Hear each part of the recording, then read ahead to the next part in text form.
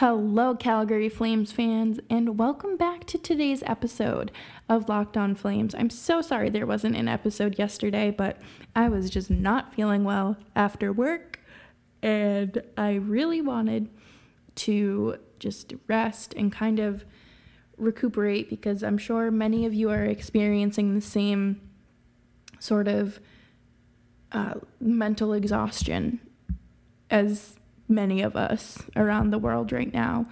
But I'm back, and thank you for making this show part of your day.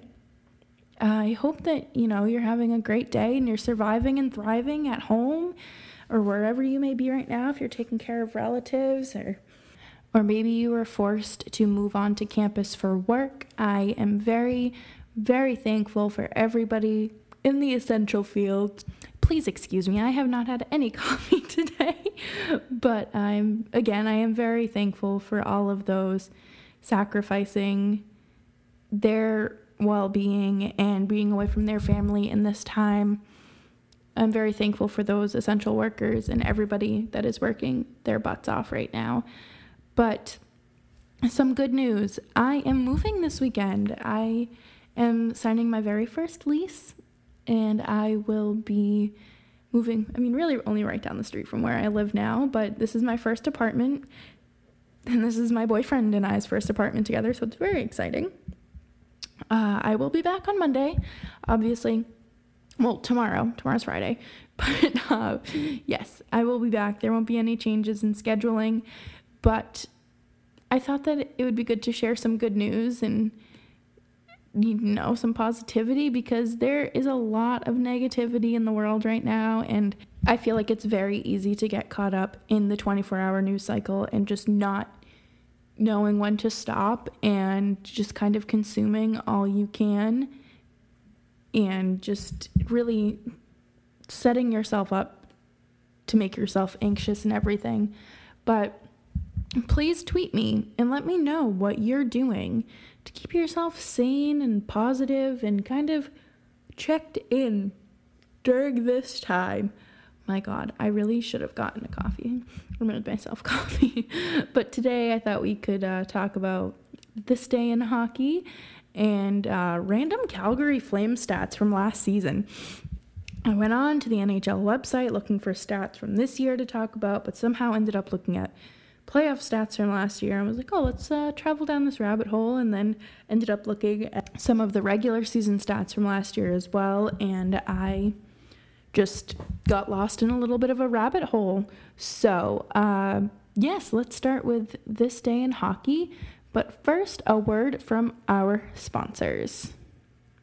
Hello, everybody, and welcome back. Thanks for tuning in, and on this day in hockey, Toronto's Forbes Kennedy set a Stanley Cup playoff record for most penalties in a game, 8, in a 10-0 loss at Boston. Kennedy received 4 minors, 2 majors, a 10-minute misconduct, and a game misconduct, and a partridge in a pear tree. Just kidding, but that's a lot. That is a wow. I personally, wholly undisciplined. That's really all I can say. Could you imagine all the articles that would be written today if Mitch Marner took 8 penalties and a 10-0 loss? That would be insane. But time goes on, but I digress, and let's jump into some of these stats. So, like I said, I went into the website with the mindset of, okay, we're going to look at stats from this year and talk about, ones that just stood out to me that were sort of random, and there wasn't really any rhyme or reason behind these stats or anything. But I ended up looking at playoff stats from last season and kind of took a dive into something I really hadn't seen before, especially as a non-Flames fan, but as an out-of-market person, a hockey fan. But yes, so the first one that stood out to me was Johnny Gaudreau only having 1 point in 5 playoff games last season. I feel like that's not expected of him. I feel like I'm so sorry. I cannot go more than 30 seconds without yawning, and it's currently 3:30 or a little bit before 3:30 p.m. and I don't want to make coffee because if I make coffee I'll be up all night. But so sorry. So if the episode sounds choppy or you hear me back up from the mic, it's because I'm yawning. But like I was saying, Johnny only had 1 point in 5 playoff games, which is kind of odd to me, I guess. He had a 99-point season last year, and I just did not expect that. Again, it's the playoffs. It's a different field. You're playing a longer game, not longer game, but a longer season, and it doesn't always transition over. I'm currently blanking on if he sustained an injury or maybe had a lingering injury that carried over. But yes, hopefully if they play this playoff season, we get to see a little bit more of Johnny hockey. But Sam Bennett averaged a point a game. Kind of impressive. Was not expecting that. Tkachuk led with 18 penalty minutes. He's really good at getting under people's skin, and I got to give him credit because, as a Bruins fan, I have Marchand, but there's just something about Tkachuk that he's just really, really easy to, I don't want to say hate because I like him, but he's really easy to get annoyed with. And then, like I just said, Gaudreau had a 99-point regular season. This was a huge differential that I realized, and I wasn't sure if I was reading this right, but I went back and checked. Sam Bennett led the team with 93 penalty minutes, and the captain, Mark Giordano, was second with 69. That's like a whole half an hour difference, and I thought that was interesting to note.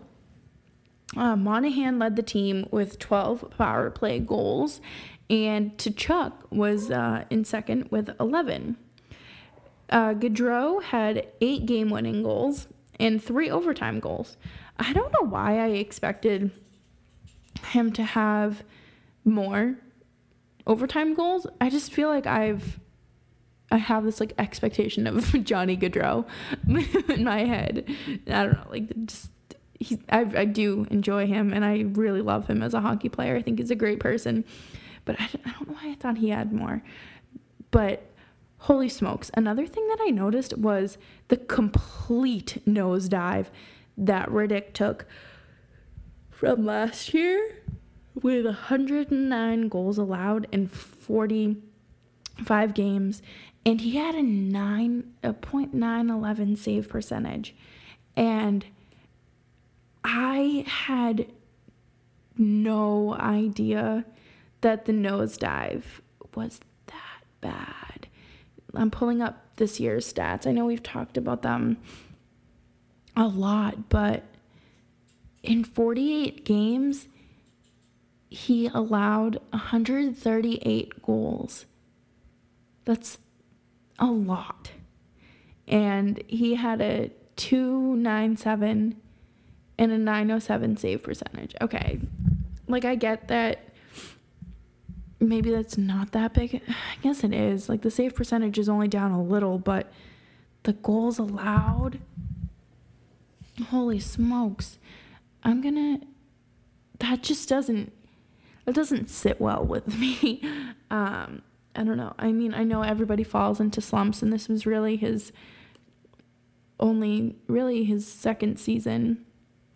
second full season in the league, but wow. I'm still just scrolling through. I am astounded by that.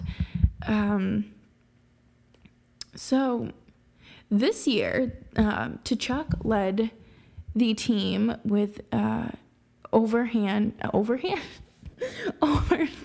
goals with 2.